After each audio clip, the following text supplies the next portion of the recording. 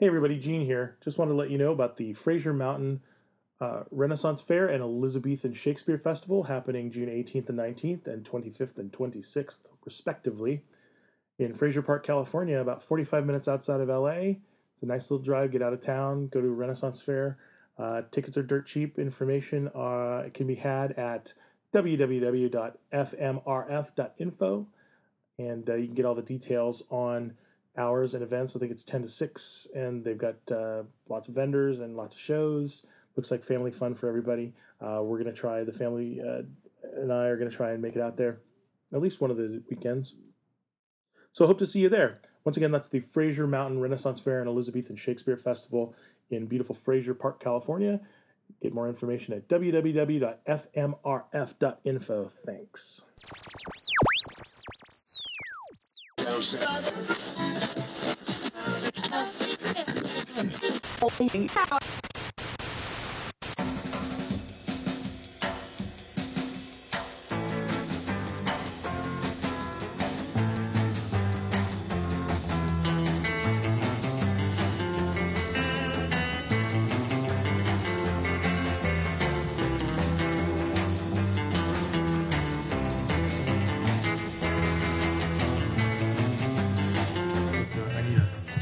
My torso's too long, and I am fat. Like every good Venture Brothers fan. Ready? The Shakedown Radio Hour is on the air. I'm Gene George. I'm Brody Foster Hubbard. Gene, who do we have here in my home? I have been trying to do justice. I'm going to say star of stage, star of screen, star of smaller screen. And many podcasts. I was going to get the new media part.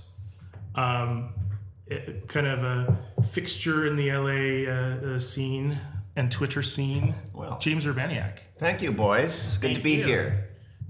You all probably know Mr. Urbaniak as Dr. Rusty Venture from the Venture Brothers. See, this is exactly what I did. We were talking off the air about the last time I saw James in person, where I was confused, and I had to, like, in my head, go over your credits to my wife. I turned to my wife and I said, "This is James. You might know him from the Venture Brothers. You might know him from American Splendor. He played R. Crumb, and I listed like 3 or 4 of your credits just to reinforce in my head that I knew who you were, because you had a very funny haircut." Yes, we saw each other a while back when I had done a short, and my hair was very short but long in the front and blonde. Yeah, short back and sides. I changed my format briefly. Yeah, and it freaked me the hell out. Yeah, it was very creepy. I mean, in my head. It was like a different version of me. Was I wearing my glasses? Because that would have really freaked you out if I didn't have my glasses on. No, you had your glasses. All right, good. Yeah, I think that's actually what it keyed into. Yeah. Because it was really like you were wearing a different top of your head. Yes. Everything from your eyebrows up weirded me out. It happens in the acting trade now and then. It does. You change your appearance. Mustaches come off. For show business, yes. I'm worried about that because every role that I've ever acted in required a beard. Yeah, you're like the beard guy with the long hair. Yeah, and They do a lot of background work in westerns. I wish. Well, Deadwood. You got to talk like that. Yeah, I came to LA way too late. I missed the whole. Yeah, you missed Deadwood. I think if I were cast in a western right now, I would not go with the old sourdough. I would probably go with the dude from back east. Yeah, I would see you in the little rimless glasses. You're like the editor of the newspaper or something. Right. You'd have like a little derby.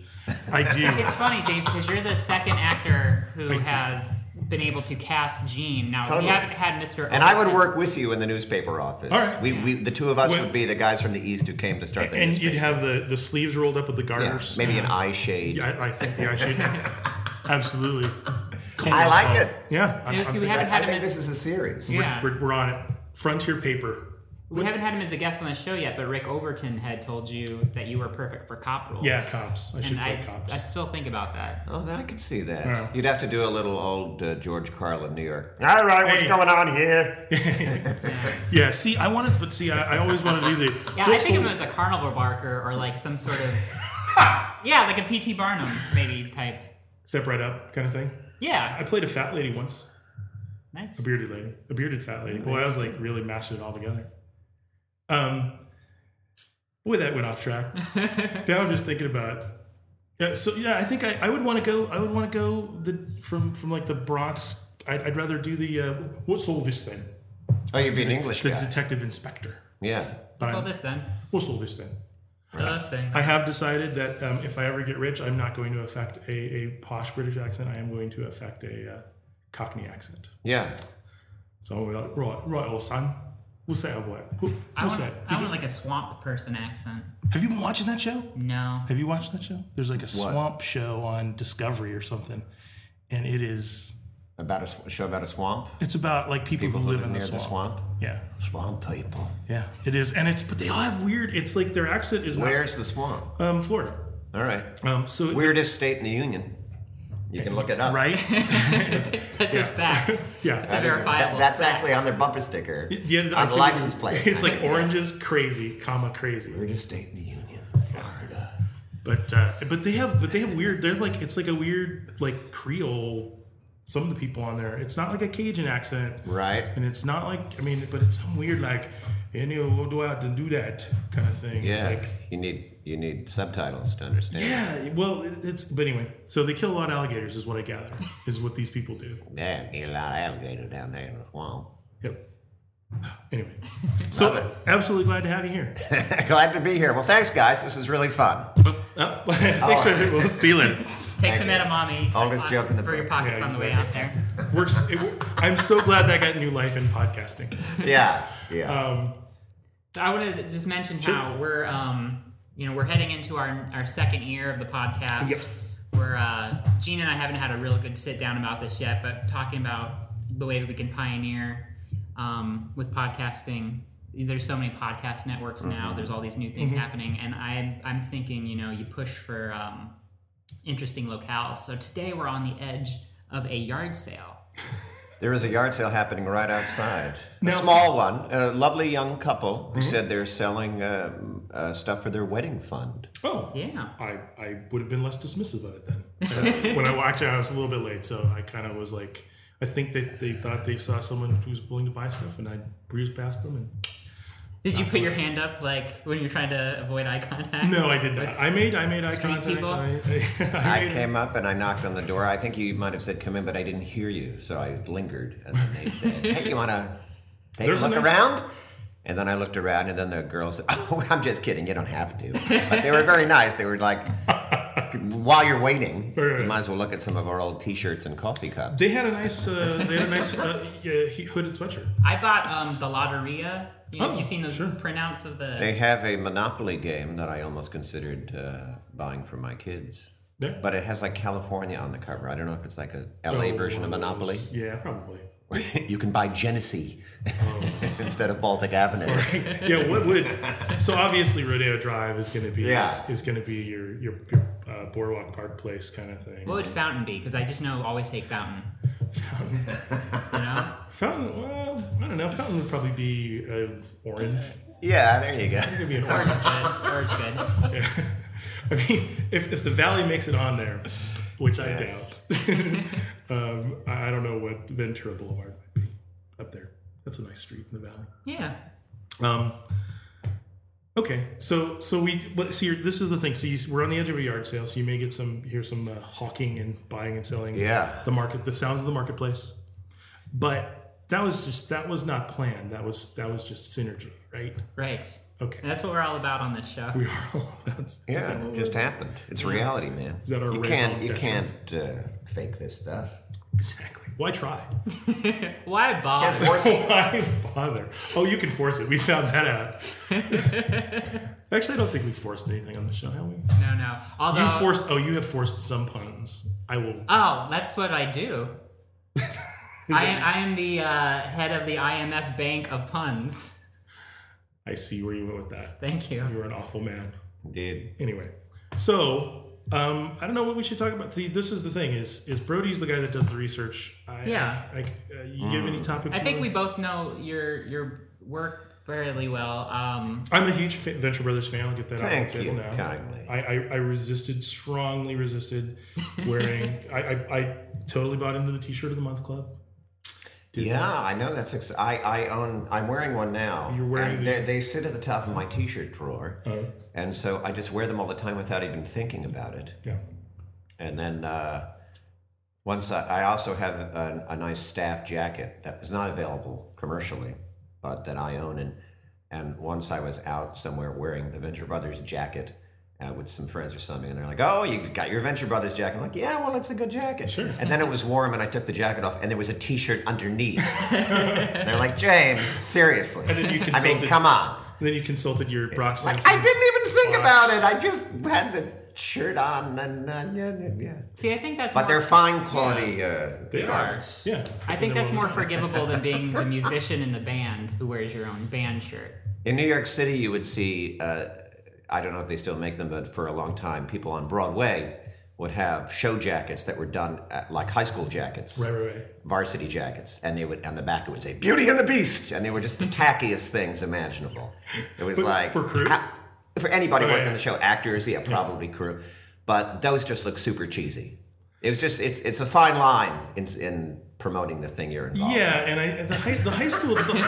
Well, I saw with like the raised lettering on the back and an image, and it did it have a letter too? Because that would be awesome. D for dork. right, exactly. TN for theater nerd. Yeah. So I saw Robert Morse at your Burbank Airport wearing a Mad Men jacket. There you go. And I was like, He plays.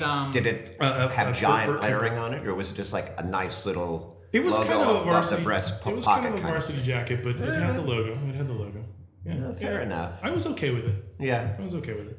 I do have the didn't Venture say Brothers it. jacket I spoke of. Does have a giant V on the back, And then it has a little Venture Brothers logo on the front. But I just find it tasteful. I don't think it's garish at all. Yeah. But paired with a t-shirt. It's one of those. It's a close-fitting American Apparel jacket. They put that stuff on. A shell jacket. So I look sexy in jailbaiting it. You look like you're It about. shows off my slim form. It does. You are a wisp of a man. Yes, thank you. Yeah, I was That's why we'd be very good as the two editors. Oh because yeah, we're physically a very Mutt and different. Jeff kind of. Yeah, the large guy, and skinny. You little know guy. what I saw a fan. Kerfuffle. Kerfuffle's not the right word. Kerfuffle has a negative connotation. Does it? I thought it was kind Kerfuffle of is light. a to do. A to do about something. It's Yeah. Oh, like not as bad as a brouhaha.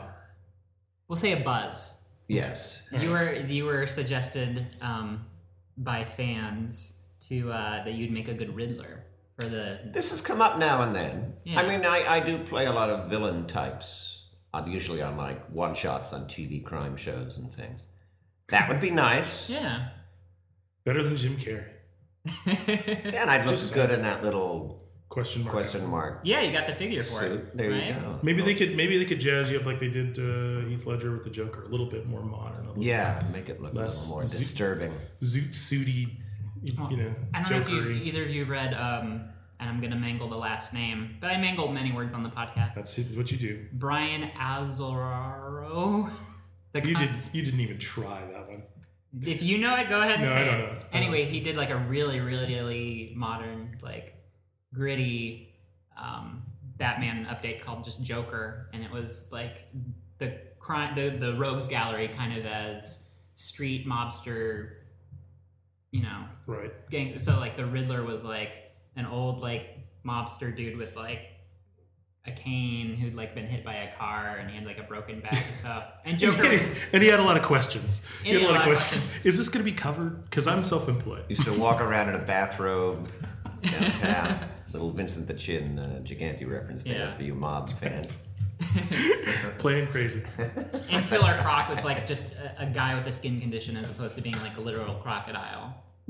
So That's Right, just that. We're getting a rocky little skin. away from the canon, is all I'm saying. Yeah, I don't know. but that's what I like about the Christopher Nolan movies is because they are a little more grounded. I haven't really seen those. I'm confession. I'm not really into like superhero comics and movies and stuff. I'll catch them peripherally, but I've never Sure. been. I have to, it's I'm actually funny. not that much of a fanboy. Yeah. I'm just not into like that stuff. I go to Comic-Con with the Venture Brothers, but I But that's I have nothing against that stuff. Sure. I've never been like that passionate about like the whole fantasy, science fiction, superhero world the way other people are. I kind of wish I were just. You get exposed to that through Thrilling Adventure Hour too, right? Your work with the Bens. Yeah, but that's a different kind of area that they're playing with, which is actually an area that I'm more interested in, which is sort of like 30s, 40s kind of pop culture, like radio serials and old movies. That stuff I'm way into. But I've never been that into like comic books and like that. And it's funny because I have 5-year-old twins, and my boy is getting increasingly interested in superheroes just from watching stuff on TV. And so he'll ask me who people are, and I'll have to like Google it. So I'm forcing myself to learn, like, that's the green somebody. I'm not sure which green guy that is. Let me look it up. Probably a good guy. Might be a lantern. Might be the goblin. I'm not sure. Could be an arrow. Let me check. The Green Monster, that was... The green thingy. Was it the... Jealousy is the green monster. I thought that was like a stadium they called the Green Monster. That's the wall at Wrigley Field. Yeah, that's what it is. And coming from a dude who is not a sports fan. See, we talked to... Me neither. We talked to Jackie Cation, who does Dark Forest. Yeah. I did that too. And it came because you're a star of podcast. I've been doing sitting at many kitchen tables. Here, what? Are you saying that this isn't a professionally appointed studio? No, this is beautiful. But a fine home you have here. I kind of had to make that confession myself. It's like I read comic books as a kid. I was really into fantasy and science fiction books, but not, if Star Wars and Star Trek had to have a fight and one of them died, I wouldn't cry for either of them. Yeah, I saw like the first 3 movies, but then I just lost track. And then I saw what was the one everybody hates? The first. The trilogy, the second trilogy, second first the trilogy. little boy in it. Yeah. Can't remember what it's called. Prequels. The Phantom Menace. Yeah. I'd never seen it, and then I finally saw it because the boy loves Star Wars. Sure. By which I refer to Star Wars, the film Star Wars. A New Hope, Episode 4. Star Wars. It's called Star Wars. Yes. It came out in 1977. Yeah. The people are like, which one? Star Wars. The movie called Star Wars. Yeah. Please. There's only one called Star Wars. Had a Luke Skywalker. I'll be like, we saw the first one. Oh, The Phantom Menace? No, not chronological. Star Wars. Jesus Christ. Yeah. So the boy loves Star Wars, which in my limited experience is the best one. Sure. It's just the storytelling is really just clean and precise, and it gets the job done. And I'm an Empire fan. We talked about this on the previous podcast. Star Wars is very good of its type. But then I saw The Phantom Menace, which I didn't see when I never had seen it until like a few months ago. Yeah. And I'd heard, all the hype, the anti-hype. Yeah. And then I was like, wow, it's all true. It's amazing. Yeah. Boy, that little boy is just like in anti-energy presence. It's like he's just like he's a boy who wandered into the shop. It's not even like he's playing a character or being directed with any energy. Yeah. It's just like, what the hell is going on? It's like somebody fell through and they're like, craft services has a kid here. Yeah. And I'm sure he gets to stay in it's very rare to have a talented child actor. What you have are great directors who know how to exploit a child. Sure. I say that non-pejoratively, just technically. Right. How to create, like Spielberg, for instance, with the little boy in Close Encounters, probably the same age as the Star Wars boy. Yeah. And amazing because Spielberg knew how to play little games with him and capture real moments on film. Right. He knew how to create an environment that was able to have the boy do something real and behave genuinely. Yeah. Because he's really good at that. And then, George just didn't care or whatnot. It was like, whatever, he's cute. We'll just shoot him. He just has to say this thing, and it doesn't... See, I just think George Lucas has a 10-year for dialogue, and I think that as long as the words coming out are right, there's nothing above that. So it's just like, I'm standing here saying a thing, and it's like, and it's horrible, and it's making everybody completely hate you. I mean, dear old Mark Hamill is sort of so much child actor in Star Wars anyway. A princess? I mean, with all due respect. Yeah, he did nail the whiny teen. Yeah. But I was supposed to go to Toshi's station to pick up the flowers. I was like watching that again, and I hadn't seen that in years. The original Star Wars episode Bloop. Whatever. Episode 4, New Hope. Yeah. And it was like it's amazing to watch him and Alec Guinness and just these two acting styles colliding with each other. This is pretty much what we talked about. We talked about a couple episodes ago. It's exactly that. It's like you have this like they skimmed the cream of the Royal Shakespeare Company, and then they hired like dudes. Yeah, all these well-spoken English people. Right, and they're all the villains. And then, except for Alec, of course. Yeah. It's because the British Empire, man. Exactly. I haven't gotten over it. Yeah, that's true. Yeah. Run those wounds, run deep. You know what happened to the little kid, though? I have something here for you. Whoa, what is it? Jeez. You know what happened to the little kid who played Anakin, though, right? No.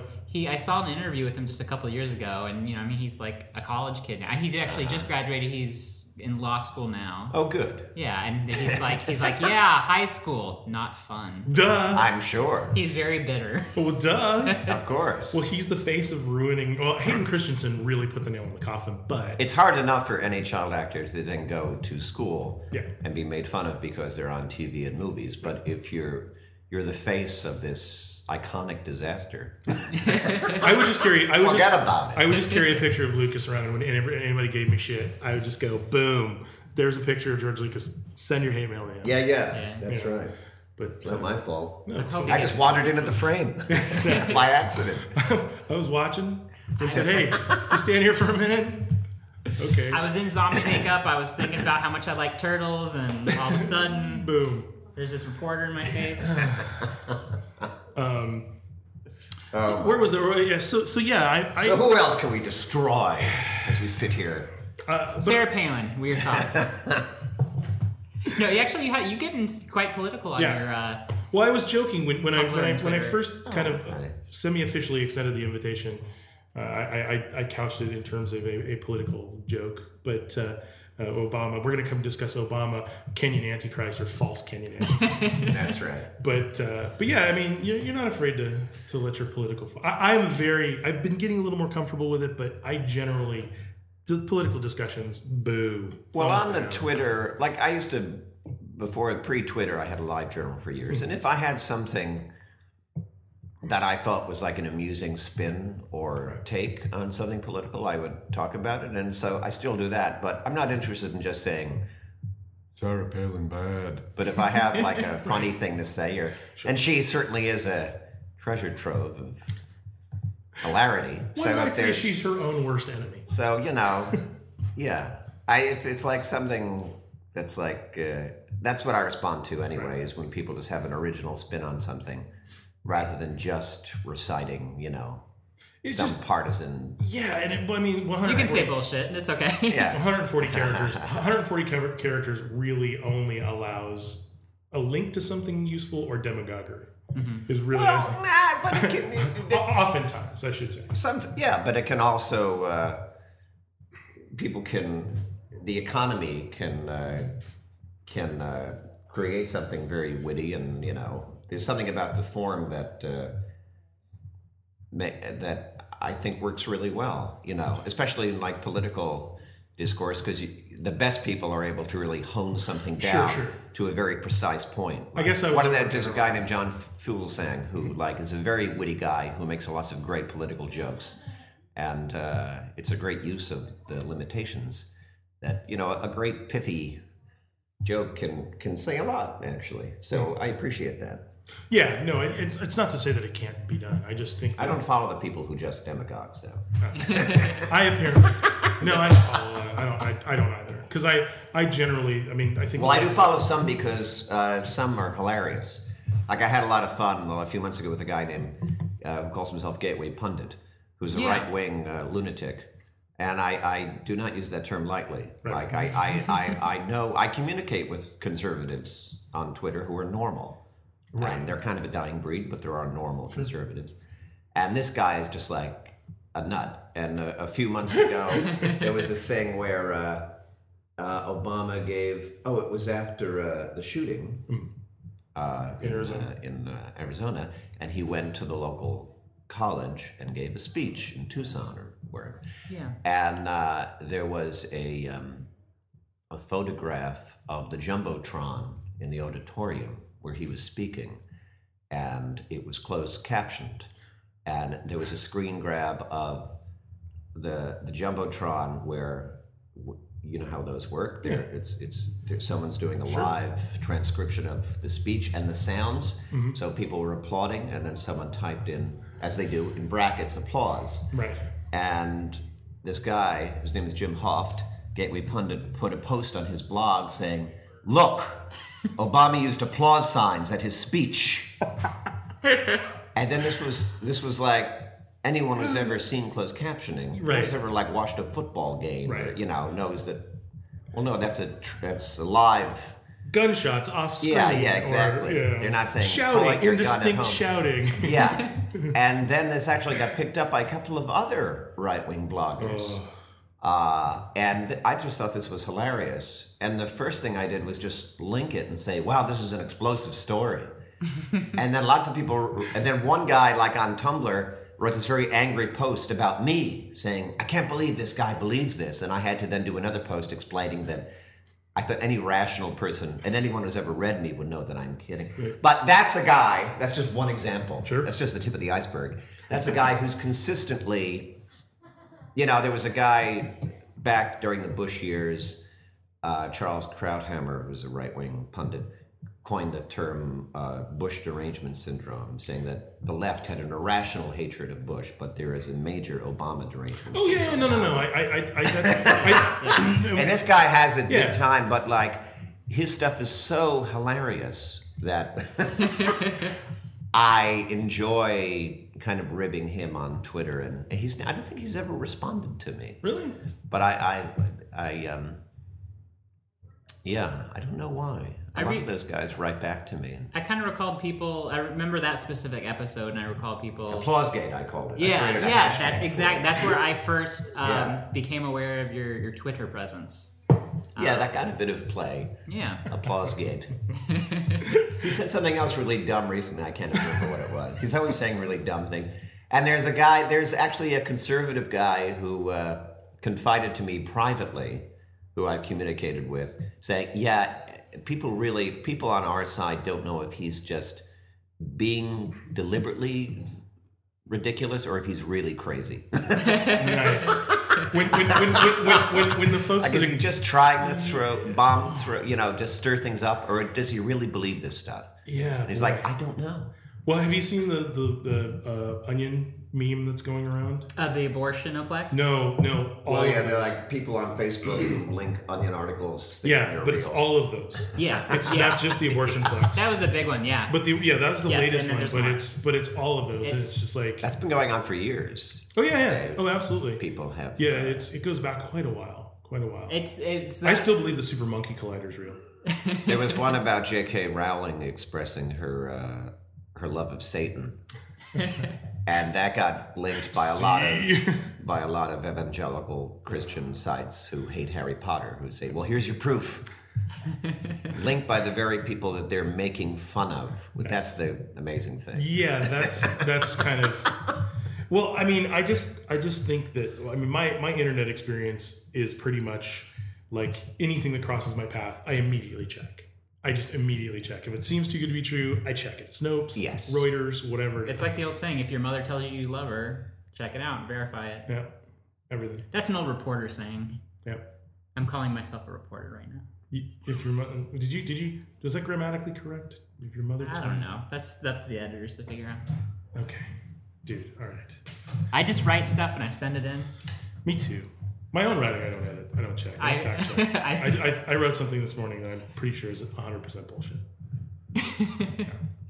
And then it should be quoted soon on Facebook's everywhere by conservatives. Yeah, I this is kind of why I tend to bow out of political discussions, though, because I just mostly don't care about people.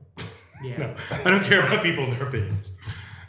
You vote. You whatever you get information on the issues. You go out and you vote, and you try not to be a douche. I think is the way to live your life. I mean, I think there's a lot of entertainment value in it for me. Right. I like what interests me is like the psychology of these people and their sort of human emotions. Yeah. that's what's funny and interesting to me.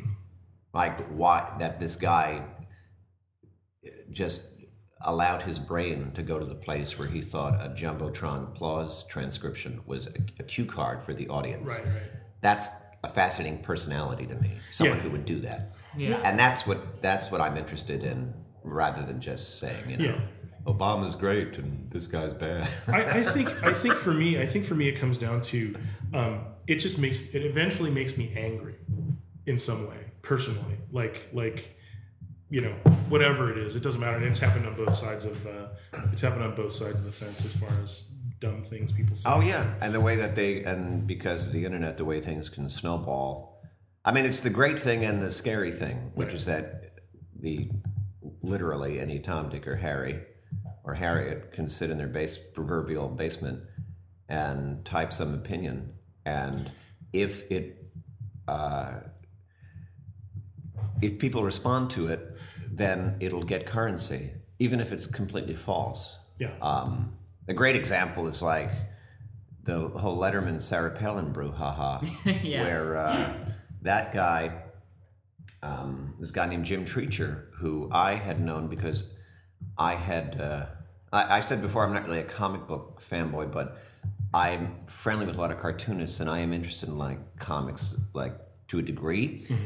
And there's years ago, it still exists. The Comics Journal has a message board, and I had friends who used to have conversations on there, and there were very interesting discussions that would go on there. And I was just kind of a lurker on there. I never really joined in. But there was a guy named Jim Treacher who was like a comic book fanboy guy who used to make a lot of kind of profane jokes and was just a sort of cut up. And then he slowly evolved into a kind of post 9/11 conservative. Right. And then he started a blog where he started getting Dennis Millerized. very political, but he's essentially a comic book guy deciding to become a right-wing blogger, you know. So then, and his thing was always to like defend Sarah Palin and stuff like that, you know. Sarah Palin is, best politician ever. So he's basically a comic book guy. Came out of like the sort of fanboy message board community, started a blog, and then because he was on their side, started getting linked by better known right-wing bloggers. Right. So David Letterman comes out a few years ago, makes the joke about Sarah Palin attending the ball game with her daughter, and her daughter getting knocked up by the ball player. I don't remember who he said. Yeah. No, It was somebody who had been in the news Yeah, for yeah. sleeping with Madonna or something. And so it was, it was obviously a joke on her daughter who had gotten pregnant, without being married. And so that's what the joke was, clearly. So then Jim Treacher writes on his blog, well, in fact, she was at the ball game with her, 14-year-old daughter, not the one who got pregnant. And so his logic was, he was saying the incident of the joke could not have happened. Right. Because how more pedantic it was comic actually booky. exactly. Yeah. Will it, and like what he said made no sense whatsoever. Like, well, that joke could not have happened. The imaginary circumstances of the joke could never have happened because the younger daughter had gone to the ball game. Therefore, you could not joke about the other daughter being at the ball game. So this made no sense. But there's a great blog called Meme-orandom. It's a little play on words. I see what they did there. And it's basically a clearinghouse for political blogs. So Meme-orandom is just right, left, and center blog posts and stories. It'll be like newspaper stories and then blog responses. And it's just a clearinghouse, so it shows both sides, and if you're a political junkie, it's an essential website. I go to it every day. So this Jim Treacher post got posted on Meme-orandom, which is the main stop for any political blogger. And then it had all these other bloggers, and by the end he posted that in the morning. By the end of the day, it was like the top story on Meme-orandom. Jim Treacher's fantasy about, and his point was, no, Letterman was specifically saying that, making a joke about the underage daughter being raped. That was his intention, which was Just any normal person could see that wasn't true. And then by the end of the week, David Letterman was on TV apologizing because Comic Book Guy had this fantasy that then got picked up. And that's also kind of great because the playing field is leveled, which is that Comic Book Guy and the blogger at Time Magazine, if what they're saying strikes a chord, they can both get linked on memorandum, and they can both be part of the discourse. But in this case, he's saying something that's palpably untrue. Right. It's at best, it's pedantic and ridiculous. Yeah. At best, it's like, well, that joke doesn't work because it's the wrong daughter. And at worst, and that got any currency at all. Yeah. And it got to the point where Letterman had to apologize twice. And then Sarah Palin, of course, ran with it. Of course. She's like, this guy's right.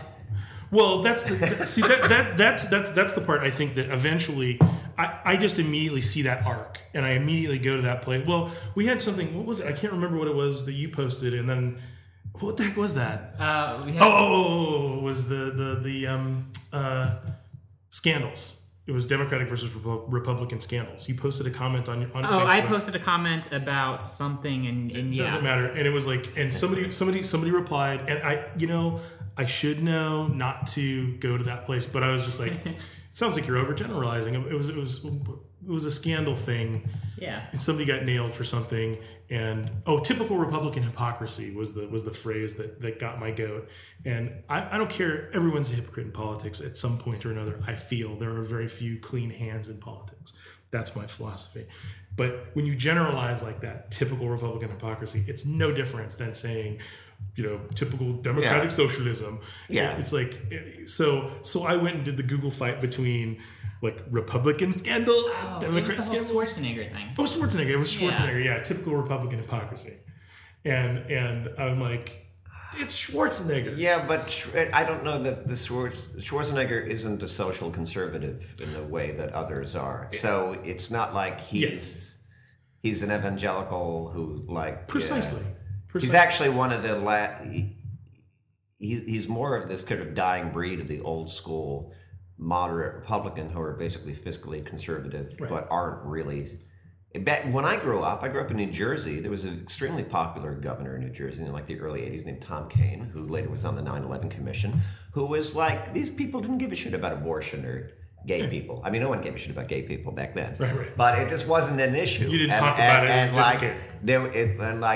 Republicans could be viable without embracing this sort of niche corner of evangelical Christianity. Right, you have to carry the banner. Which now they have to carry that banner, and it's like that's a very, very recent thing. Yeah. It's and then on the other side, and we'll stop this boring conversation in a second. No. But the point is making that that's really a very far right evangelical. The far right evangelical thing is just mainstream conservatism now, which is kind of bizarre because there's no corollary on the far left. It's not viable for a socialist Maoist to run for. Crazy. But I mean, in the 30s, there were socialist candidates in this country because the economy had fallen apart, and they were like, "Well, this is an option. Let's talk about this." Yeah. And that doesn't exist anymore. So you've got this kind of very centrist triangulating Democrats, and then you've got this extreme evangelical. It's just this weird thing where it's. And they consider Kucinich a fringe personality because he's a vegetarian. Yeah. Well, I consider him fringe because he's a vegetarian. All right.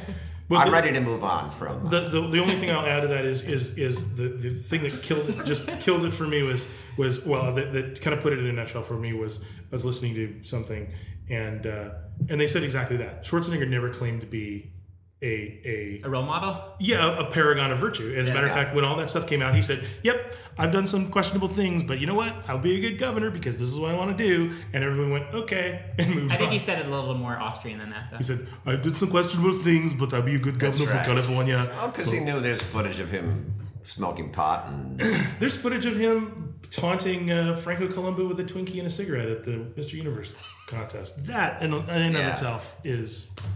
Just a dick move. Totally a dick move.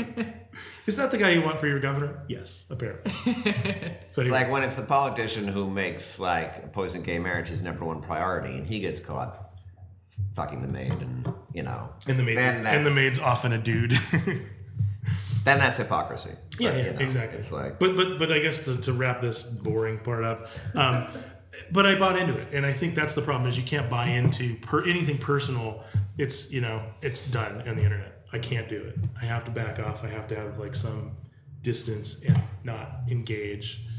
When I see something like that, which to me seems to be a logical, rhetorical, poorly constructed rhetorical thing, I usually have to jump in and say, no. Well, here's some good things from the internet. Here's using the internet for some good. We have you got some lolcats up there? We have some folks who have things to say to you. Nothing good, I hope. So Solipsist Nation says, ask him how he can possibly be so awesome. Solipsist. Oh, gee. Solipsism. Solipsist Nation. Okay. How can you be so awesome? Oh. That's the question. Practice. Practice. All right. Did you go to University of Awesome? I did. I went to Awesome Community College. Oh, really? Actually. Did you Where I got an AWE degree. I was going to go for that at Pierce College, but they didn't offer the program. I actually did go to community college, but I didn't graduate.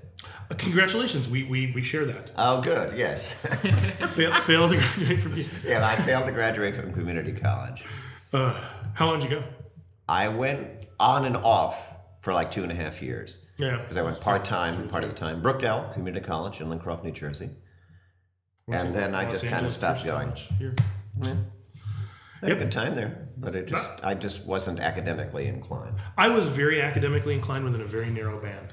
I was academically inclined in like elementary school, and I took pride in doing well. And then in high school, I just started spacing out, and I didn't really pay attention. Yeah. And then I just Similar. I was like failing classes, things I was good at. Oh. I was getting E's in English, and I was good at English. I just didn't care. Just wasn't inspired. It's a sad story. Yeah. And then, like, I remember I applied to, I got applications for NYU and Rutgers. I applied to Rutgers, and I wrote them a cover letter saying, let me explain why I did so poorly. Like, I picked up in senior year, but by then it was too late. Right. Yeah. It was like junior year, it was just a shambles, and that's the most important year. Right. It's a complete, and I'm like, here's why. And I wrote them this BS cover letter. I didn't get accepted, and that was the only school I applied to. And I was like, all right, well, I'll go to Brookdale, because you just pay $100 and go. I realized when I looked at that's pretty much exactly when I looked at the prospectus for Pierce College, their charter is you have to be over 18 or under with dispensation from your parents and the schools, and be able to be capable of profiting from instruction. And I'm like, I am over 18 and I'm capable of profiting from instruction. I like that. This is geared directly to me. So yeah. But then I went there and then just did lots of plays. Right. Like the college, the theater department teachers directed plays, and then there was a very active student thing, and that's where that whole thing really started for me. Yeah. Was like just having the opportunity to do these plays in, like many community colleges, they had a beautifully equipped performing arts center, Nice. and I had a great time. Yeah, Pierce is a great college. At least it was 20 years ago when I went. So I got a lot out of it, even though I was just I was a quintessential slacker, sort of early 80s, just kind of fuck up Jersey. Yeah. I'm basically the situation. Just, I'm just this uneducated Jersey Shore guy. But I'm skinny and I wear glasses, so people think I'm intelligent.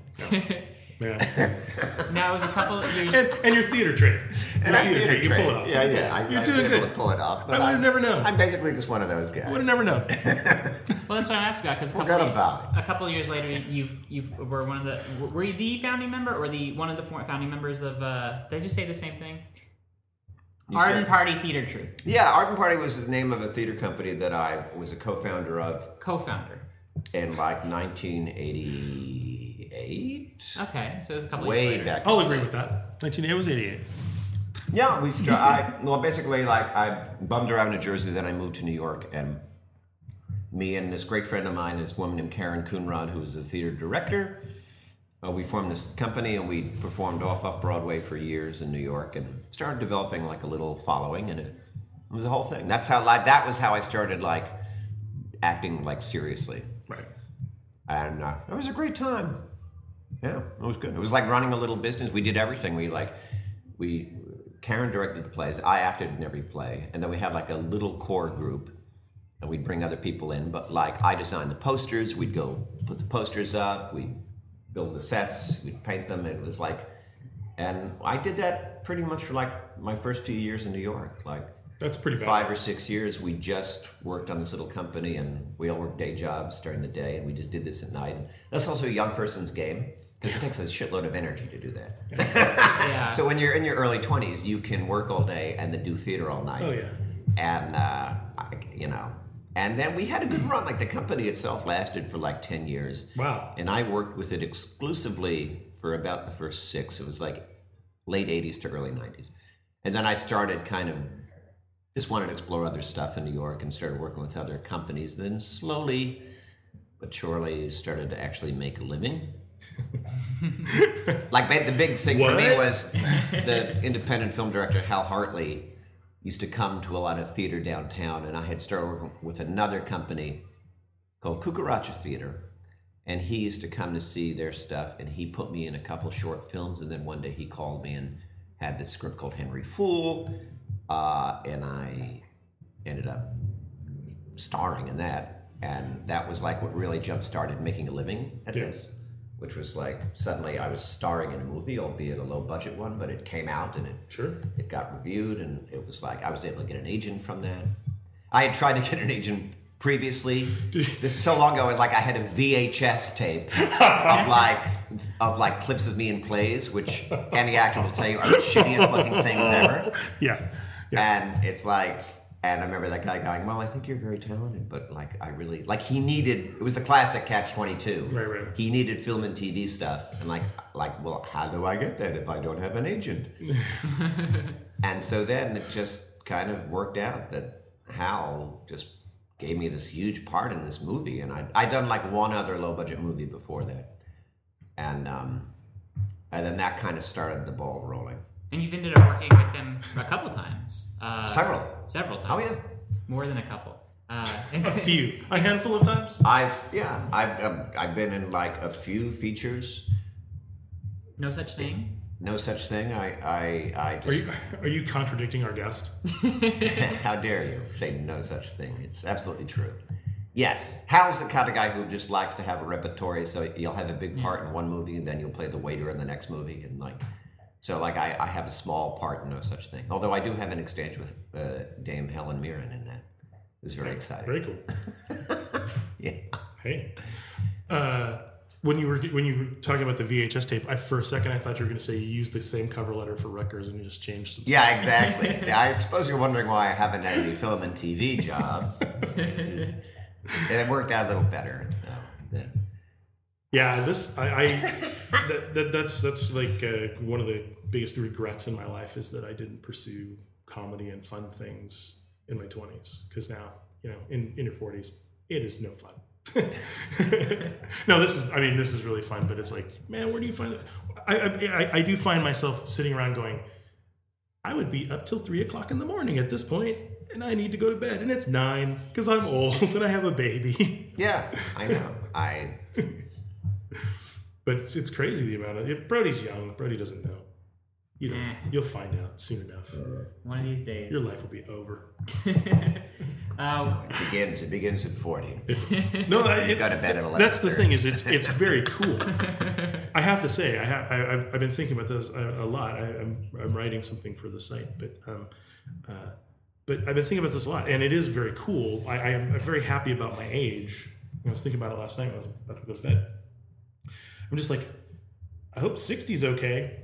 Because, it's going to happen eventually. But we'll see how it goes. But 40's... Sooner than you know it. Yeah, totally. Yeah. So Hal B asks... yes, Hal B. Ask him if he ever caught Doc and Jackson sporking. Which I imagine is a euphemism for something. I think it's like spooning, but with tines. Yeah. It sounds like... I think we're going to get a lot of more aggressive spooning. Yeah. Is that a sort of homoerotic joke? Probably. Well, let's take it as that. There's great love between them. I haven't seen it manifest itself physically, but So is it agape or eros? No eros. What was I going to say? they have it. They're two relaxed, enlightened straight guys. So if they were sharing a tent in the cold, I'm sure they could use each other for warmth and not get hung up about it. But that's just speculation. We're like, hey man, it's warmer this I way. know. Let's Yeah, hug. It's like what? Hug it out. No, Hug it out. I'm with you. Yeah. Well, doesn't the models for like the two Guild of Calamitous Intent Watcher guys, isn't it kind of model off of their relationship? Well, that's just one of many pairings that they do on the show.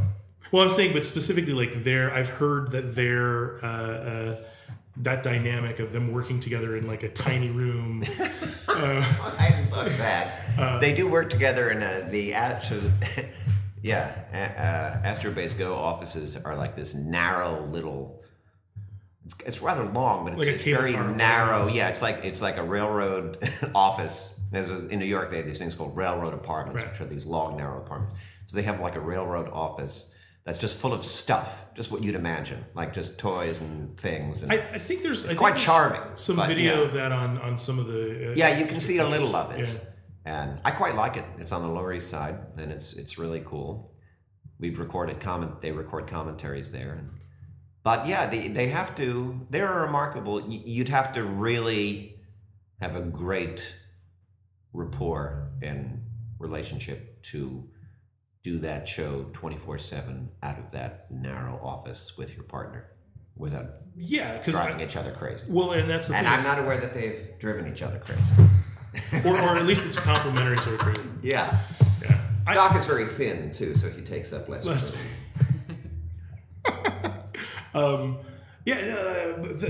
I can remember the first episode of Venture Brothers I ever saw, and I was in a Motel 6 in Walnut Creek, California, and I turned on the TV, and it was It's Northern California, yes? yes, Yes.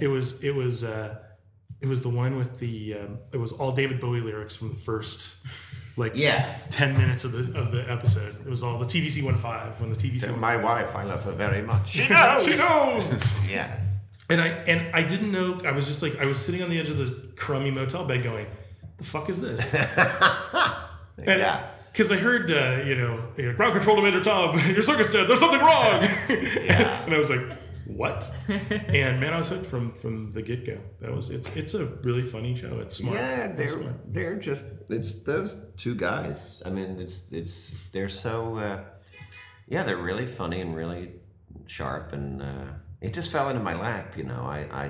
I knew Jackson through this friend of mine in New York, Bob Zakoriak, who's a great cartoonist in New York. He used to be my roommate, and he's still a great friend of mine. So just through being a friend and roommate of Bob's, I met this whole circle of animation and cartoonist people. Right. And Jackson started out making comic books and stuff, so he just kind of knew me through Bob and had seen me, I guess, perform in a couple things. And then he just asked me one day, hey, I've got this pilot I'm going to do for Adult Swim. I want you to be this character. And I said, that sounds great. And you do a shit ton of voices on that. I use the word shit ton. I do Dr. Venture, I'm the Phantom Limb, and I'm Jonas Jr., his parasitic, twin brother. Right. Those are the primary ones. And then in the earlier years, I used to do a lot of like one-offs, like Second. Cop, Yeah. Cop on Street and Passerby. But I've done less of those in the last couple of years. The boys just tend to cover those. Right. I miss those. Those are some of my favorites. You're just like, Well, that's the thing. It is Doing a little kind of like one-off a fairly rich world. It seems like a fully realized world, and that to bring it back to Star Wars. That's what I liked about Star Wars. it is. It's very, very detailed, and it's even gotten more sort of emotionally nuanced as the seasons have gone on. Yeah. And it's like a whole universe that is sort of as deep and detailed as any great series, like Which The Sopranos or anything, where there's a real sense of history and life amongst these characters. And I think that's part of what people respond to, other than the fact that it's just really funny. Well, yeah, no, it's smart, it's smart, funny, and entertaining. But it is because Rusty Venture's a fucked up guy. I mean, he's really, but I mean, he's he also occasionally tries. Yeah, and in the last couple seasons, especially, they've sort of just opened the door a little bit on sort of his own vulnerability and sort of where all this stuff comes from. Right. And he had, like last season, he had some nice little bonding bits with the boys, especially Dean. There's one where they're kind of sneaking around and where you just see like, you sort of see the possibility of how he could be a more decent guy, but of course he's sort of unable to do that. Right. Yeah. But yeah, we got officially renewed for 2 seasons. That's great news. Yeah, so there'll be a 5th and officially a 6th. Plus, we recorded a special that before the next. We haven't started recording the 5th season yet, though. I haven't spoken to the boys, but I imagine they've started writing it. But we made this little special be like a 10-minute little one-off. That's a little teaser treat, yes, that they're going to air before the 5th season. So that'll be good.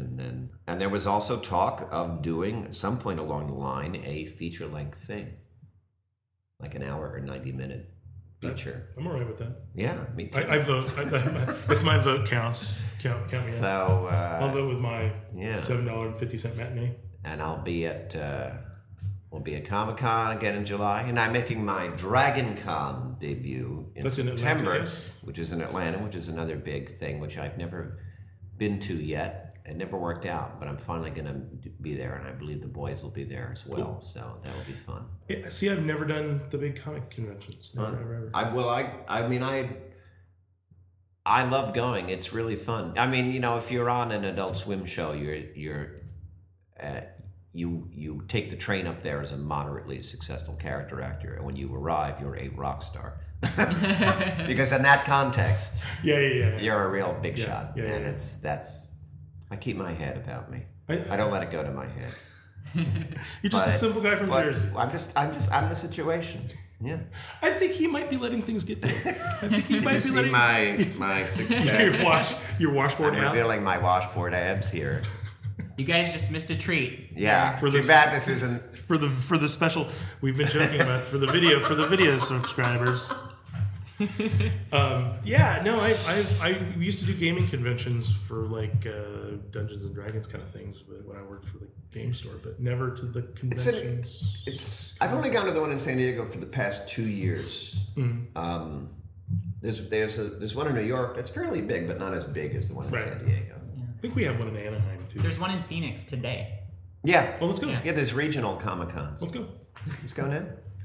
But it's fun. It's exhausting. I tend to go, I walk around this center, and then I go back to my hotel and rest, and then, because I'm not a youngster anymore. We've discussed this. Yeah, it takes a lot of energy. Well, plus, but we do a panel, and they like a couple of years ago we did one, and we got upgraded. There were so many people for the panel that they gave us a bigger room, on the day, which is very nice. Sure. So the fans come out. It's fun. You can find us on the internet at shakytownradio.com. You can Twitter us at @shakytownradio. You can like us on Facebook at our Facebook page, facebook.com/shakytownradio. Send us an email at shakytownradio@gmail.com or call us on the Shakytown Radio hotline at 626-66-SHAKE. That's 667-4253. That's the same number. Hi, this is Beth Grant, and sometimes I doubt your commitment to Shakytown Radio. Get with it. One of the things that I don't know how much Brody went into depth about the kind of our reason for existence is I think that the fascinating. Say it the French way. Raison d'etre. Raison d'etre. I didn't want to. I said raison d'etre before. Was talking about like the DIY aesthetic and starting a theater group and the Doc Hammer Jackson Public collaboration is pretty much just a couple guys getting Yep. And that's just that all that kind of stuff just absolutely fascinates me. And Thrilling Adventure Hour, I mean, it's like all of these kind of like worlds where all these talented people kind of coalescing and doing really fun stuff and really I don't think I have a point there. I just wanted to say how much I like that. It's awesome, yeah. And you just worked with Ben and Ben, the Bens as I call them, the Thrilling Adventure Hour guys. Besides appearing on the show as various voices, you also were in the movie Drones. Yeah. I mean, I'm sure everyone listening to this must know, but for those who don't, there's these two guys, these great writing team with the unlikely names of Ben Acker and Ben Blacker. Sounds fake, but is that unlikely? Real. I think that's 100%. That's but it is like something out of if anyone's going to write a movie. If anyone's going to write if anyone's going to write a homage to 30s, they might as well be named. Exactly. Say, have you heard about the Ben Acker and Ben Blacker? I think they were assembled by Bob Ralphison and Bert Schneider. That's right. Yes, to appeal to the kids. Reference received. Say no more. And monkeys, a reference there for you.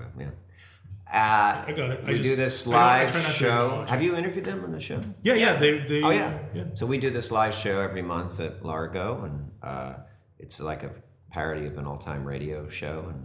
And but they also wrote a movie a couple of years ago called Drones, which is directed by Adam Bush and Amber Benson. We've had Adam on. Are also actors, and we're both on Buffy together. So. And Adam Bush, member of the Common Rotation, whom we have had Indeed. on the show.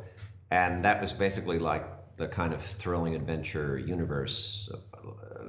A lot of people from that whole scene worked on this movie, which is this really funny little indie comedy. It's basically an office comedy with a science fiction twist. And it just became available for streaming on Amazon.com and Blockbuster. And then I believe will be available on Netflix in September. Then I will watch it. And then I would assume a DVD will be coming out eventually. But it's really great. And all these awesome people are in it, and me and a girl named Angela Bettis and a guy named Jonathan Woodward are the leads. And Sam Levine, the great Gruber from Freaks and Geeks, Dave Gruber Allen. Paul Tompkins has a great off-screen role where he's the voice of an alien. I have to say, Tompkins off-stage, off-screen things, some of my favorite things. Tompkins is hilarious in the film as a voice coming out of I think you could just say Tompkins is hilarious. Yeah. Full stop. Well, yes, he's hilarious in any context. Yep. So it's got all these awesome people in it, and it's really fun. He might not be funny if he actually broke his leg, actually physically broke his leg. I could see him not being hilarious. But he would deal with it in a very funny way. Yes. In an amusing, there would probably be some good material out of it. I do not wish him ill. I wish him to not break limbs. No. I want to ask you about something. I generally wish most people not to break limbs unless it's in the traditional theater sense. All right, we have more questions? From the internet, yes. I just had a question. I just wanted to hear about some of your favorite roles that you've done on the Thrilling Adventure Hour. Oh, well, they have this one character who's like a World War II kind of hero, square-jawed guy. And I like playing that guy because that's part of the joke, is I come out and I'm like, all right, I'm this kind of tough guy. And that's not a role I would usually get cast in. Despite being from Jersey. The fact that I am a Jersey Shore bruiser. Right. But I don't appear to be one. Almost anything that they write is just like a delight, because it's a parody of that stuff, but it's also very it just appreciates that kind of style, and if they went back in time, they could write for one of those shows. Yeah, no, I try and avoid saying parody, but it is obviously there's a it's just working in that style. It's an homage. Really, it's very much. But they really have this.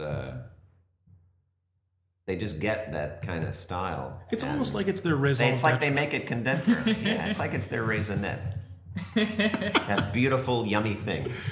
A treat. Yeah, that Genesis has a je ne sais quoi. They have a certain Genesis coif that they have. They kind of look like Phil Collins in the they 80s. look like Peter Gabriel early on, and then Phil Collins. Yeah. Got rid of the Genesis coif. That's right. Or you could say the bald guy has the Genesis coif. Now they're both bald. Now I'm confused. Anyway. They both have their hair. So no more internet questions except Malka Dupree says. Malka Dupree just sends her love. Mocottle. Oh yeah, good old Mocottle. Sure. Yeah. Her props and kudos and Indeed. smiley faces to you. Thank you. All the She's our favorite. One of our a favorites. bushel of emoticons right back at you. I was wondering, do you get recognized often for your work as R. Crumb in American Splendor? Yes, occasionally.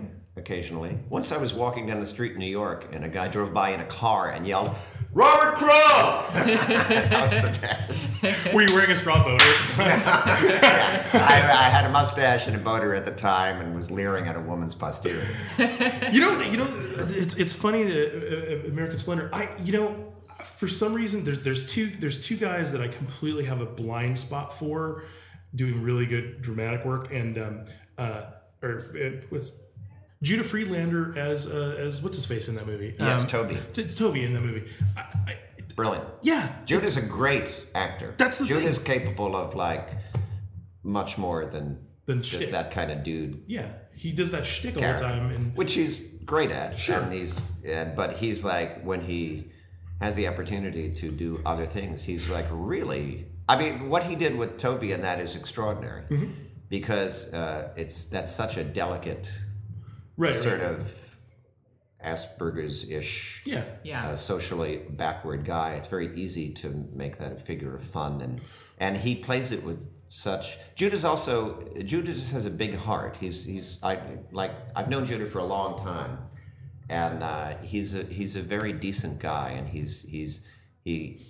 has a lot of humanity in that characterization, and he really befriended Toby, and so he appreciated him, and so there's a lot of sympathy in that portrayal. Yeah.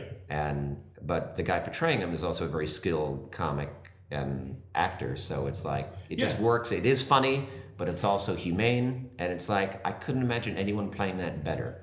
Yeah. Judah in that. Yeah.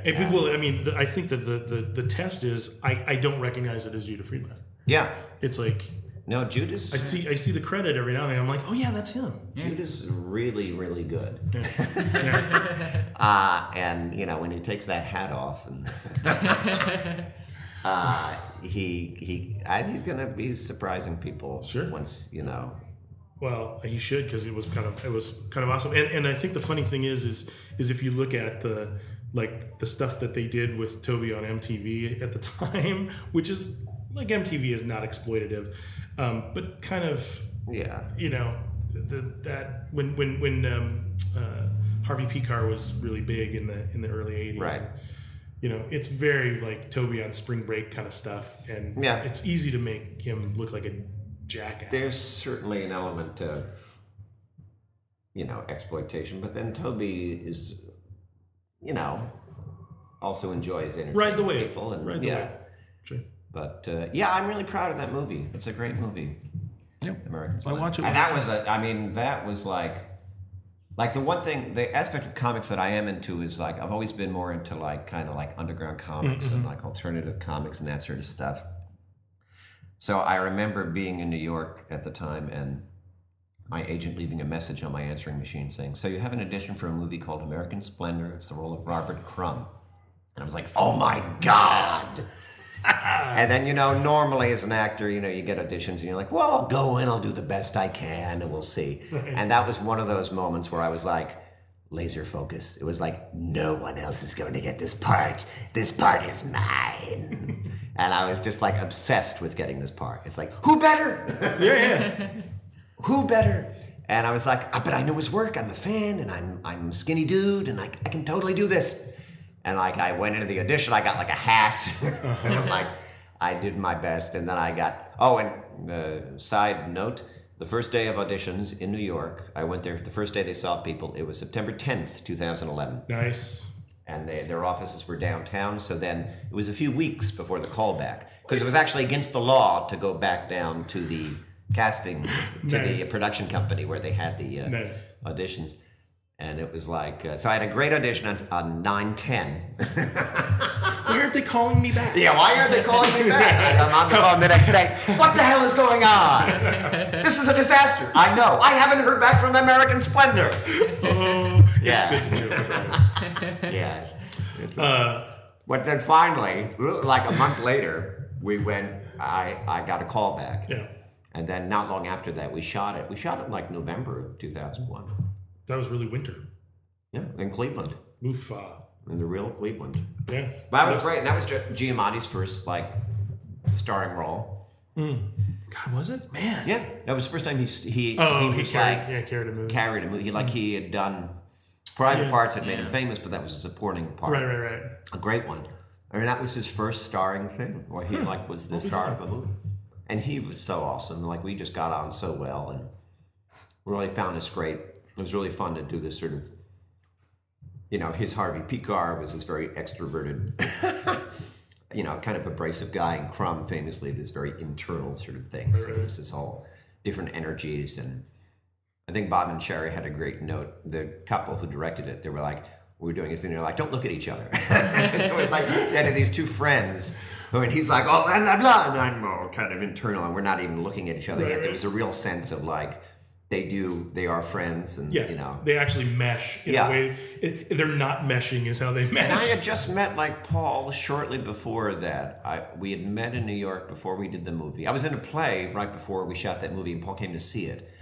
And we met, and we just got on really well. And so like we hadn't met before, but and then it just worked out really nicely. That was such a great experience. And then a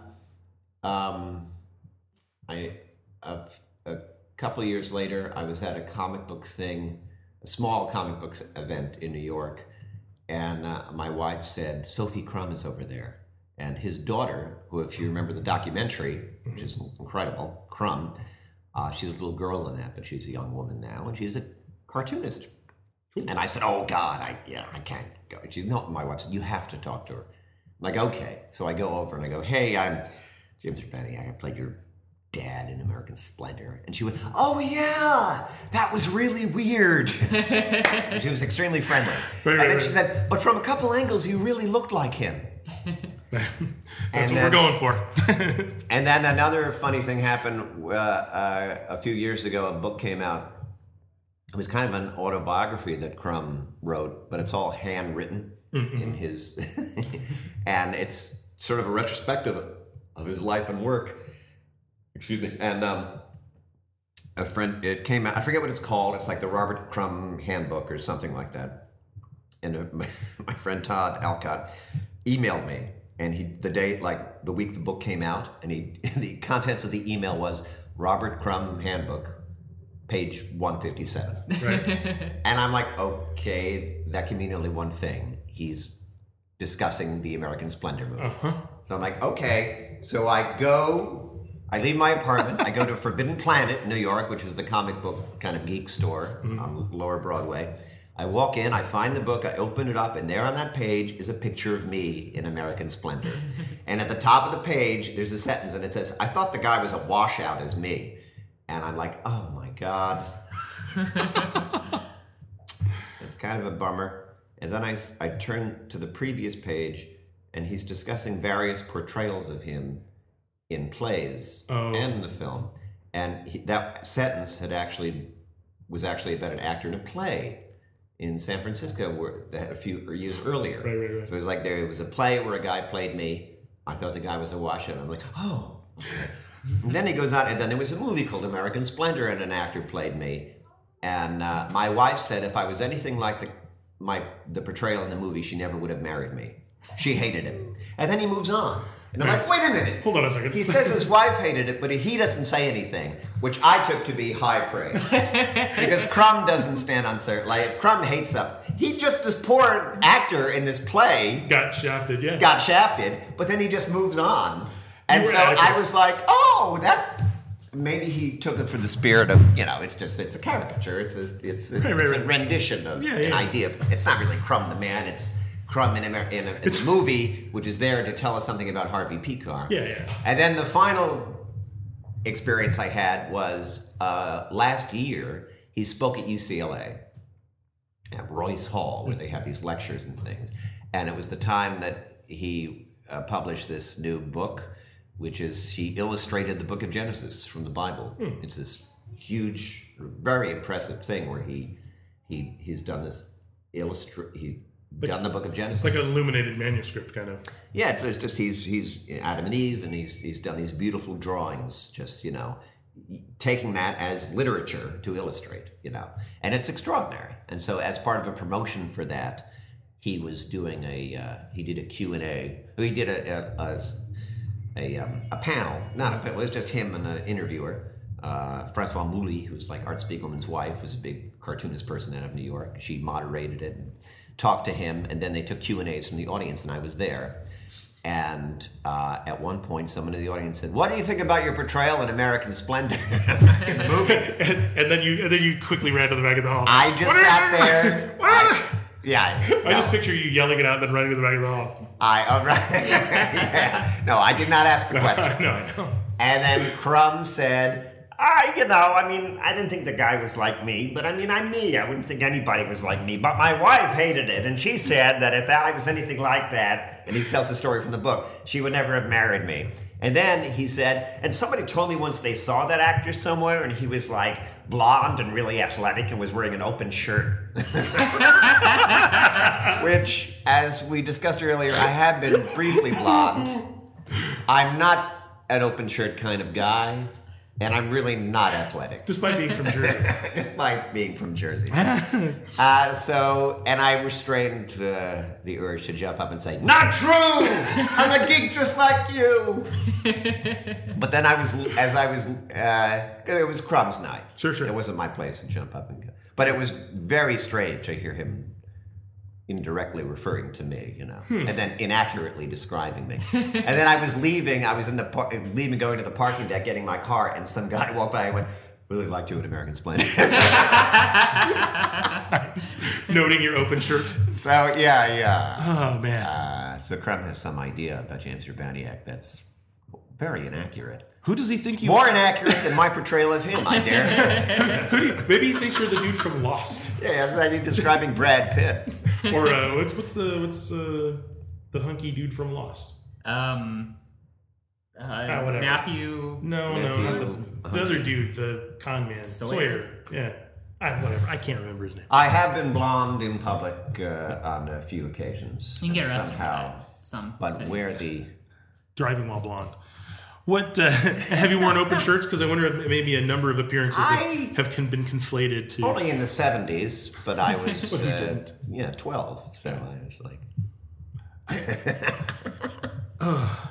I used to the polyester shirt with the zipper with the big ring on it. I had one of those. I remember those. Horrible. Often with kind of like they wore on Zoom. Yeah. They had these striped Yeah. sort of rugby shirts, they would call them. WGBH in Boston. Yeah, that's right.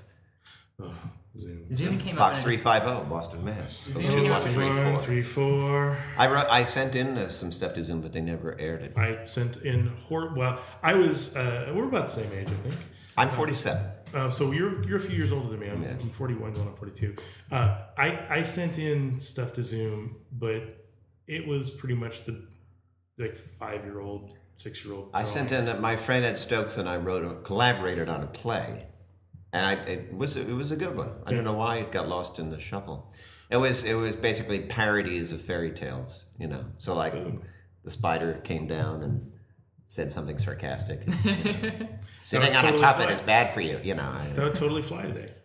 I think it's maybe it was a little forward for the uncynical kid population nowadays. Boom, that would be right in everybody's. Ed Stokes was wrote the best line in the play, which I wish I had written it. And it's quite extraordinary. He was like 12 at the time, and it was like, little Miss Muffet sat on a tuffet eating her curds away. Along came a spider who sat down beside her and said, curds are fattening. Whey will give you heart trouble, and sitting on a tuffet will... curds are fattening. Whey is something negative, and sitting on a tuffet will give you back trouble before you're 40. Wow. It's pretty good comedy line. Yes. Yeah. I'm jealous of that now. Yes. Wait, what's a tuffet exactly? A tuffet is a little ottoman. Oh, yeah, here's the line. It's even better. Curds have cholesterol, whey is fattening, and sitting on a tuffet will give you back trouble before you're 40. Yeah. That's Yeah, I'm all right. I mean, he did not become a professional comedy writer. What? Well, maybe he peaked too soon. That line was so good, they probably thought we stole it from something. Oh, maybe. How could a 12-year-old come up with a joke like that?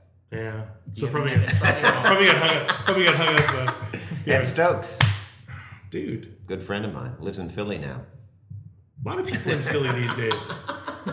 There's a lot of people. No, I Shout out to Stokes in Philly if you're still there. I haven't talked to him in years. think we should connect again. And maybe he's on Twitter Yeah, we connected a few years ago via the email. via the email. This is why I have to make that closet a green room so we can bring in our surprise Right. guests. There he is. Here's Ed. Well, we have a special surprise. We're thinking of turning this into a confrontation reality Jerry show. Springer-esque. Yeah. Something Springer-esque. Yeah. Who the baby daddy? That's our new segment. I don't know where I was going with that. Philly. I was talking about, yeah, a lot of people in it from Philly. Ball Tompkins, Oh, yeah. Oh, born and bred. yeah. Christina Haberkern, friend of mine from Cream cheese, UCB. Philadelphia cream cheese. Philly cream cheese. Oh, har. The Rocky. Philadelphia mascot. That thing The with the horn on its fanatic. face. The Philly fanatic. The Philly fanatic. Again, not a Scary. sports fan, but I guess I'm a big That's- mascot fan. I'm such a not sports fan, I didn't know the name of the thing. Oh. Philly fanatic. Crass Brothers, menswear store that had wacky commercials. Because out in Jersey, we got Philly stations right. and New York stations. The tri-state area. Yeah. If you don't buy from Craft Brothers, you're crazy. It was one of those the old regional ads where they would have a wacky guy. Right. The exploiting the mentally ill for their. Yes. No, he's actually mentally ill. Yeah. So that's their. We're giving this stuff away because we're mentally disabled. I'm off my meds. Yes. So if you catch me on a good day, I might give you something. If you catch me on a bad day, I might chase you out of the store with a shotgun, screaming at the top of my lungs. I smell a sketch coming up.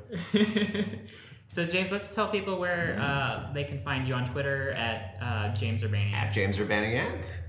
And There's also a Tumblr. It's like Urbaniak Tumblr. yes, are you still doing posting at Voucher Ankles? No, that was what I called my live journal.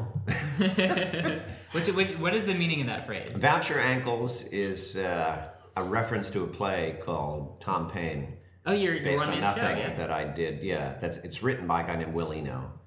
And we did it a few years ago in New York.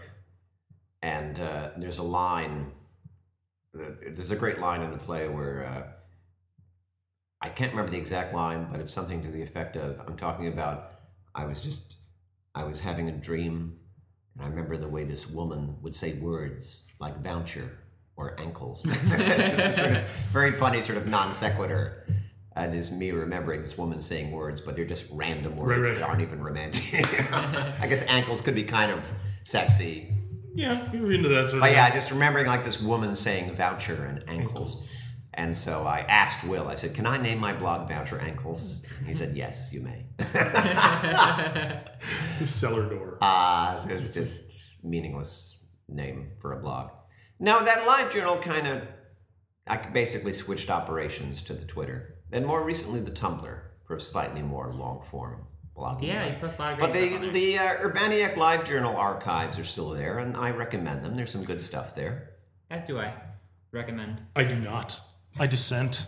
No, that's just my natural opposition to things. That's No, I'm sure it's wonderful. now and then very rarely I'll post something in the Live Journal now. And some of the old readers will still respond. A lot of the old readers are, on the Twitter now. Yeah. Annie Wu is a great tweeter. Annie W on the Twitter. And she started following my Live Journal when she was in high school. Holy moly. And now she's like a young woman in her early 20s. Who's a great, very talented illustrator. And so I've just got there's some great old readers who, and I've met Annie at Comic-Con, we're friendly now. So it's like there's really through blogging, I made some good friendships, and there were some old readers who just I still am in touch with, and it's great. A friend of mine made the point that, the cliche is, the Twitter and the blogging, everyone just sits at home, and I actually find it's a force for actual real life interaction. Oh yeah. And we were talking earlier Yeah. before we started doing the show, Brody and I, about how there's this experience that happens more and more, which is that I'll develop a relationship with someone on Twitter, and then I'll meet them in real life. People in LA, and it's usually like a friend of a friend who you start to develop it. And more, I'll meet someone, and we'll already have this digital history. Yeah, no, I mean, I think that's true of us. That's true with of us. Yeah. It totally. Yeah, no, and I think getting back to the whole synergy thing it's just folks like Casey St. Onge and Matt Debenham in New York. I mean, people who worked with, Casey worked with Tompkins on Best Week Ever. And I mean, she's like, I consider her a really good friend on Twitter. She's like, and she just wrote a book, and we did this little sketch thing, collaborative thing online that we used Google Wave for with a bunch of other folks. And I mean, she's one of those people who it's inevitable that I will meet, just haven't met yet. Right, exactly. Yeah. Yeah, like in all the very friendly with a bunch of the Onion guys now, and Joe Randazzo, who's the editor. Yeah, I always miss Randazzo when he's out here. Oh yeah, he's awesome. Yeah, have you met him? I haven't. That's the thing is when he was out here the other day for whatever he was. There's always some sort of Twitter-centric get-together. I guess I'm not. You're in the loop. Well, I had something. I was going to a Fabulous Hollywood party that night. Yeah, there you go. It was Cinco de Mayo. He was here last, I think. Well, yeah, he's another guy who, like, I just kind of through people who knew him, and it just kind of it's nice. Well, it's funny because I think that there's some sort of filtering action that. Between Follow Fridays and seeing stuff in other people's timelines, it kind of lets you see, like, oh, this person seems like a fellow traveler, I guess. Yes, and you get, just to bring it back to socialism. Exactly. But yeah, I mean, literally, it's like, this is a person who shares my sense of humor or my point of view or whatever. And I've found a number of folks that are just good people. And, Brody and I met online. We did. There you go. But I mean, but it does seem to be less like your point of actually stuff happens in real life from this, as opposed to the classic, dark basement kind of social interaction does not come of this. Yeah. Although there's when I was back in New Jersey recently, I over the Easter holidays visiting my folks, I had drinks with an old friend of mine from New Jersey. And who had she'd been working at she'd had this job at a local art center and got laid off, and she was working as a cashier in a supermarket because that's the only job she could get. Sure. And she was saying it's fascinating.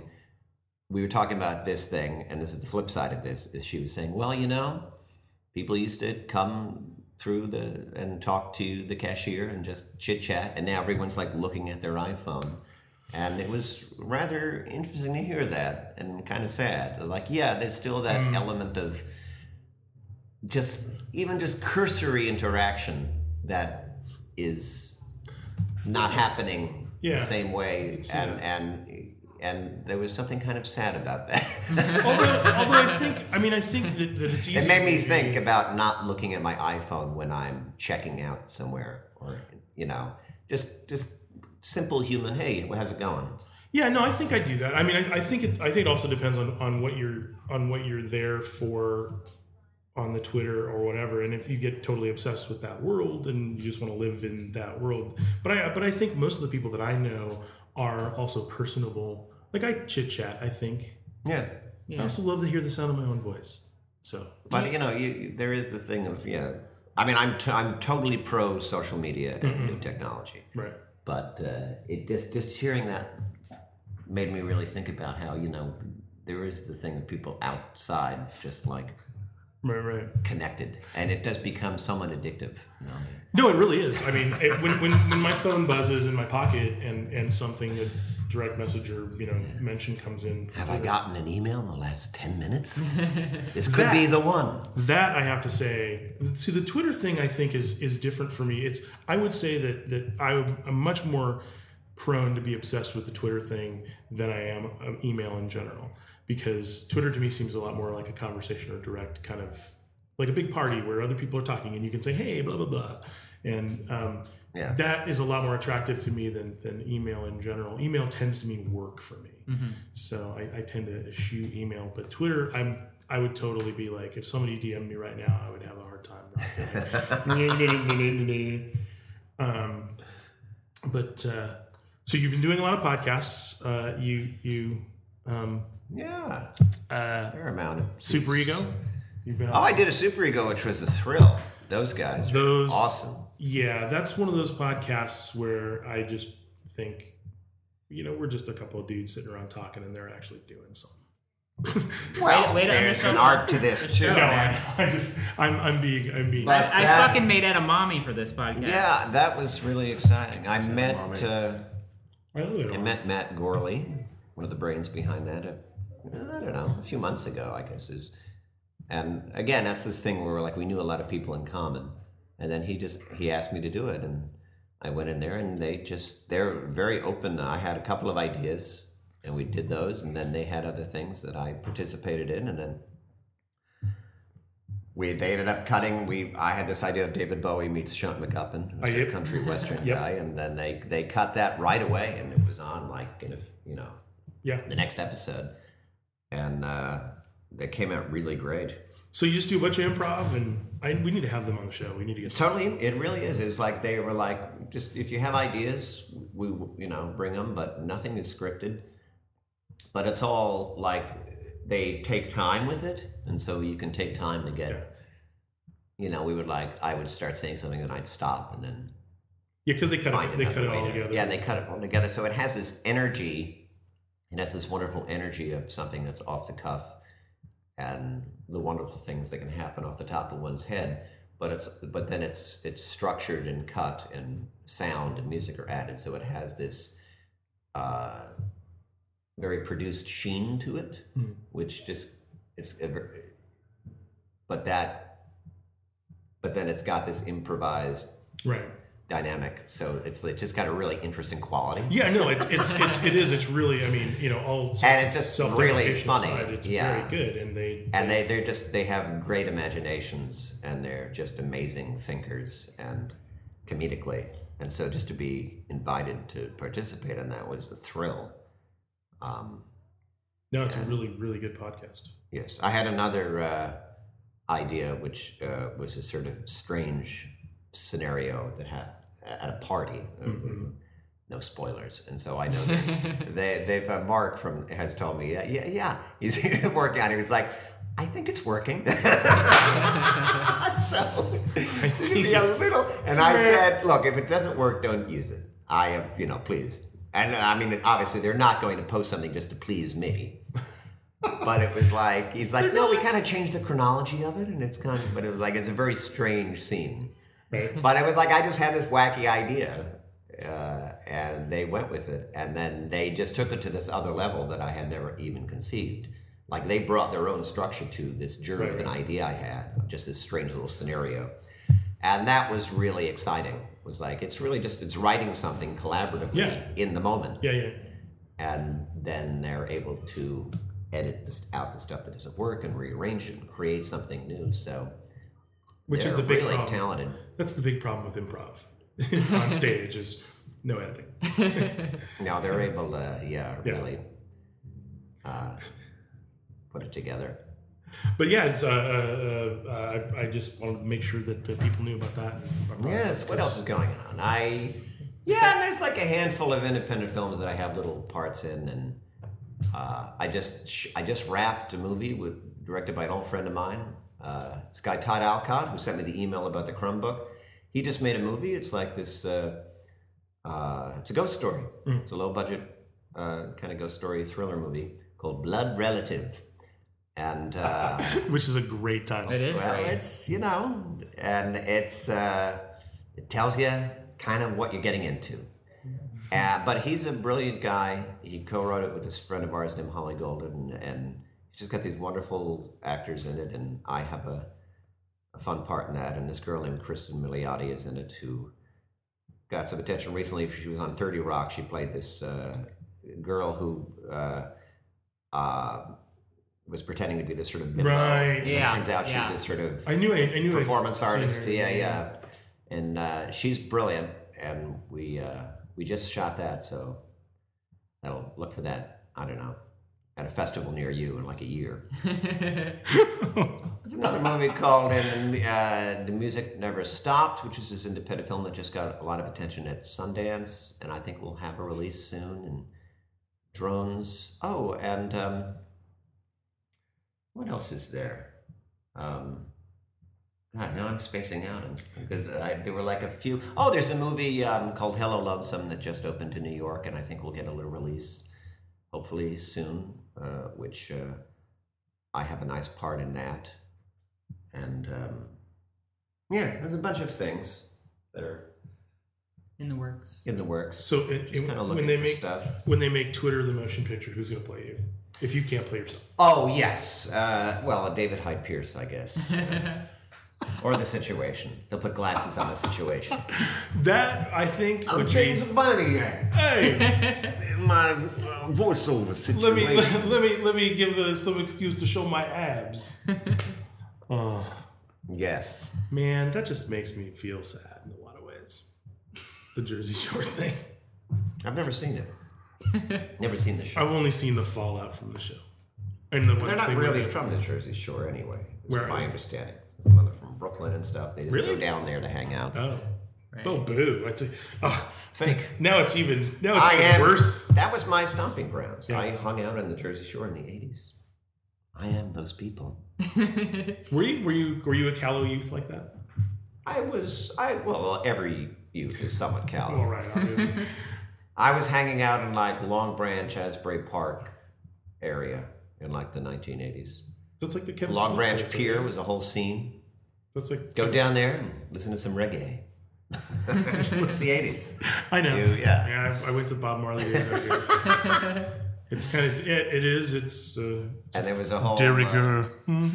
there you are. You with the Frenchisms. Yeah.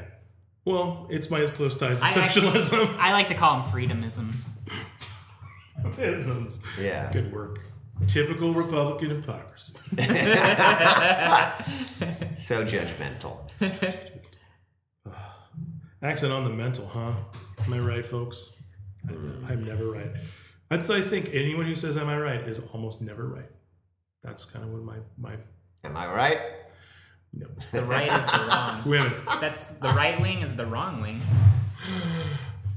You said it. You just say things. The West Coast is the best coast. Left coast. Well, cool. Again, anything you want to shout out? Oh, to? and then there's a little. Several months, like 6 months ago, I posted a little interview sketch called Topic A with James Urbaniak, where I interviewed Gruber, who played the author of the Happy Days episode where Fonzie jumped a shark. I don't know if you saw Great, that I did. skit. And so we've shot a couple other, and just started cutting another one of those. Is he back in town? Gruber? Yeah, I thought he was in Salt Lake or something. I'm not sure. I haven't seen him in a while. Yeah. I'm gonna have him on the show. He'd be great. First He's people who a greeted lovely me in guy. LA. So look for that on the YouTube, Topic A with James Urbaniak. There'll be another one posted soon. Different interview, not Cooper. We're Natasha Vargas Cooper, who's quite a presence on the Twitter and the Tumblr. She's a writer, but become a great friend of mine, and she plays a role. She does a little acting. Acting brilliant. And then we have another one with Just Allison Augusti, who's quite a prominent tweeter. She is. And she also plays a character. So they're bringing their acting chops. Yeah, it just seemed right for these sketches, these two ladies, for these characters. It's like, Not giving too much away. You're playing No. cards close to the chest. I'm not going to tell you who they play, That's okay. but they We'll see soon enough on the YouTubes. you'll see it soon enough. When's And that then going up? I don't know. Probably we just started cutting the one with Natasha, so I would think in a few weeks, a couple weeks maybe, we'll have that up there. How long does it take you to do one of those? It takes a while. It takes a couple of full days. Me and my buddy David Avalone, D. on Twitter, a great lesser-known tweeter. I recommend him. I might follow him. He and I make those sketches together. So but he's a great editor. I come over to his place and we spend several hours. Usually takes the Gruber one. It took a few days to just get it just right. You know, it's like a little movie. It's a little 5-minute movie. So just want to. This Lots of takes we go through. This is my Gruber interaction. First time I met him. Yes, Gruber. Went up to him and said, "Hey, really like the stuff you were doing." I think it was at a Paul show. And I really like the stuff you're doing. Liked you in Freaks and Geeks and all that stuff. And then he spent probably like 10 minutes telling me about someone else's web short that I really had to see on I see. YouTube. Promoting someone's thing. Someone else's thing. He's like, I got the show I'm doing. You should come to that, but you should really do this. it was like, dude, all right. I like you. Well, I wrote that sketch, and I was like, the jump the shark sketch. I needed someone who could convincingly play someone who was writing for TV in the 70s. Gruber was actually a little young for that. Yeah. He's in his 50s, but he would have been like 20 at the time. But he peaked early. But you believe it. And I was basically like, well, it's either Gruber or nobody. I'm not shooting the sketch if Gruber doesn't. Did you walk into the YouTube executive's office? Exactly. Put your foot down, Gentlemen. I pulled out a big picture of Gruber. This is who I want.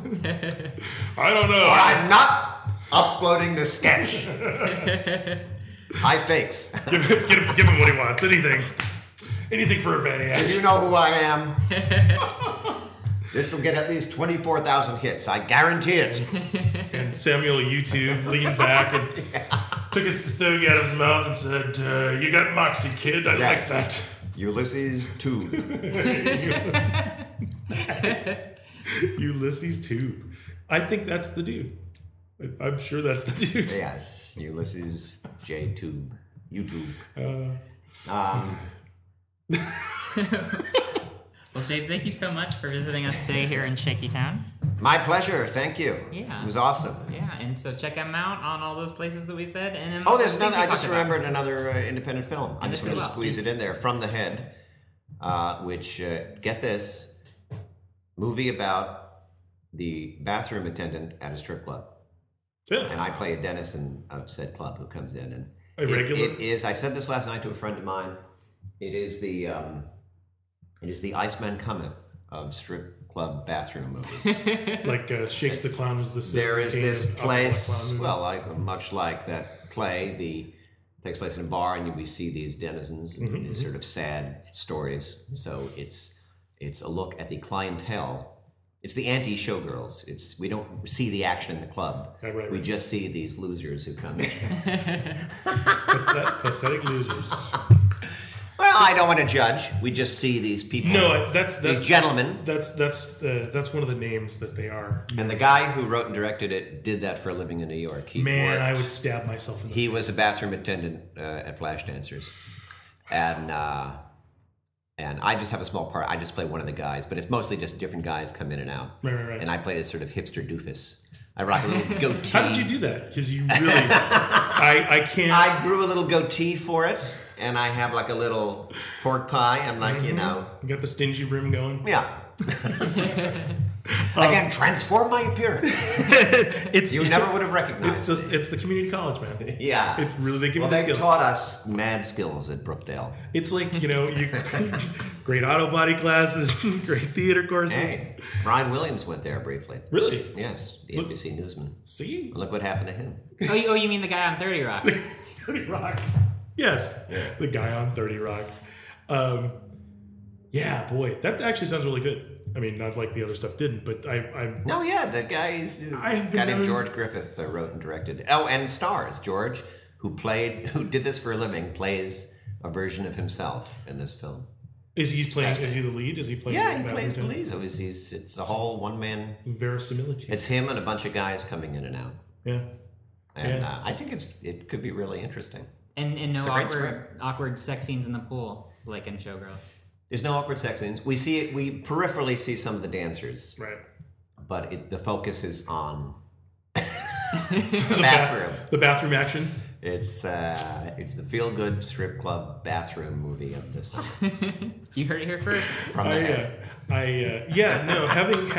Having been a patron of strip clubs a number of times in my life, I have to say the bathroom attendant. You'll recognize the many types.